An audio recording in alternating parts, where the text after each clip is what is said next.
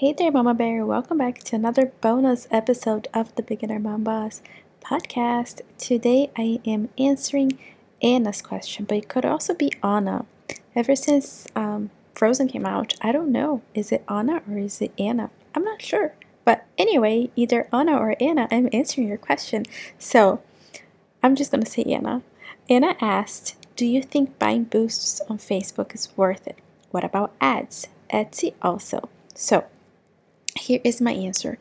I don't like Facebook posts. I think that because they are so cheap, or quote unquote cheap, they seem like very enticing, but it's just a boost and they're just targeting anybody and everybody. So I'm not one for boosts.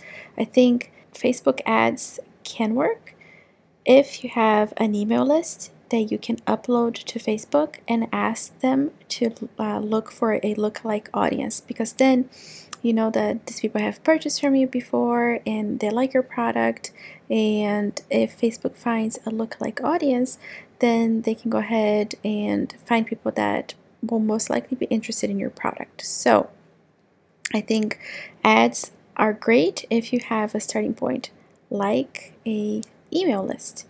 And you guys know me, I love an organic strategy because I feel that organic strategies, they just build trust over time. Whereas with ads, we are being bombarded with ads again and again and again. And I want to say two things here. Think about you and your experience every time you go on Instagram or Pinterest or Facebook and you're scrolling, and every couple posts it's an ad and you just scroll right past it. So I think ads are powerful, but you have to know what you're doing.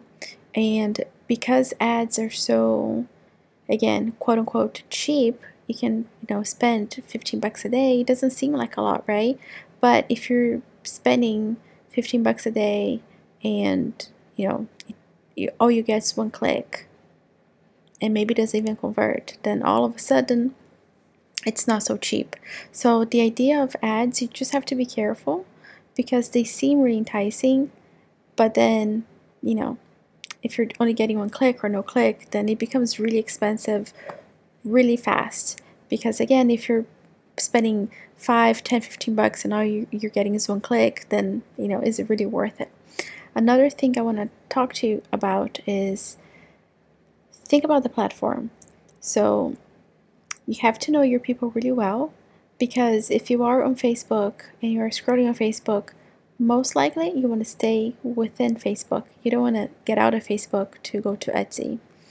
So be careful that your ads are appropriate. Okay, meaning not that I'm not suggesting they are inappropriate. I'm saying, is it strong enough to pull people out of Facebook or Instagram or Pinterest, whatever, to bring them over to Etsy? So always think about that. Because again, if I'm on Instagram, I want to stay on Instagram. I don't really want to get out. So ads do work, but you have to know what you're doing. And as far as Etsy ads go, I have never personally done ads. I do ads on our Amazon store. It's just different there. I feel like it's more competitive. I don't know. It's just different. And anyway, Etsy ads can work. I do believe you have to have an organic strategy in place so that you can know what keywords people are using to find you, and also you have to know your ICA really well. My other advice here is don't go for super broad keywords. So let's say you sell earrings, don't target earrings. Target your specific kind of earring. Like for instance, today I was looking for dainty gold earrings or something like that. So be specific, like get in the head of your ICA. What is she looking for? And then those are the keywords that you can target. So don't be so broad that if people are typing in earrings, you're bidding on those keywords, because again, it's going to be pricey for you. Be very specific. Understand your ICA, understand what she's looking for or he's looking for when they're on Etsy, typing up whatever. So that's it. So again, you guys know me. I love a good organic strategy. I think that if you're taking the time to show up every week on a podcast or video, and honestly, I really believe that if you create a library of content, you don't even need to worry about showing up consistently, like every single week. You, I don't know, it can even show up like once a month or so. But I honestly believe that having something organic always working for you is the way to go.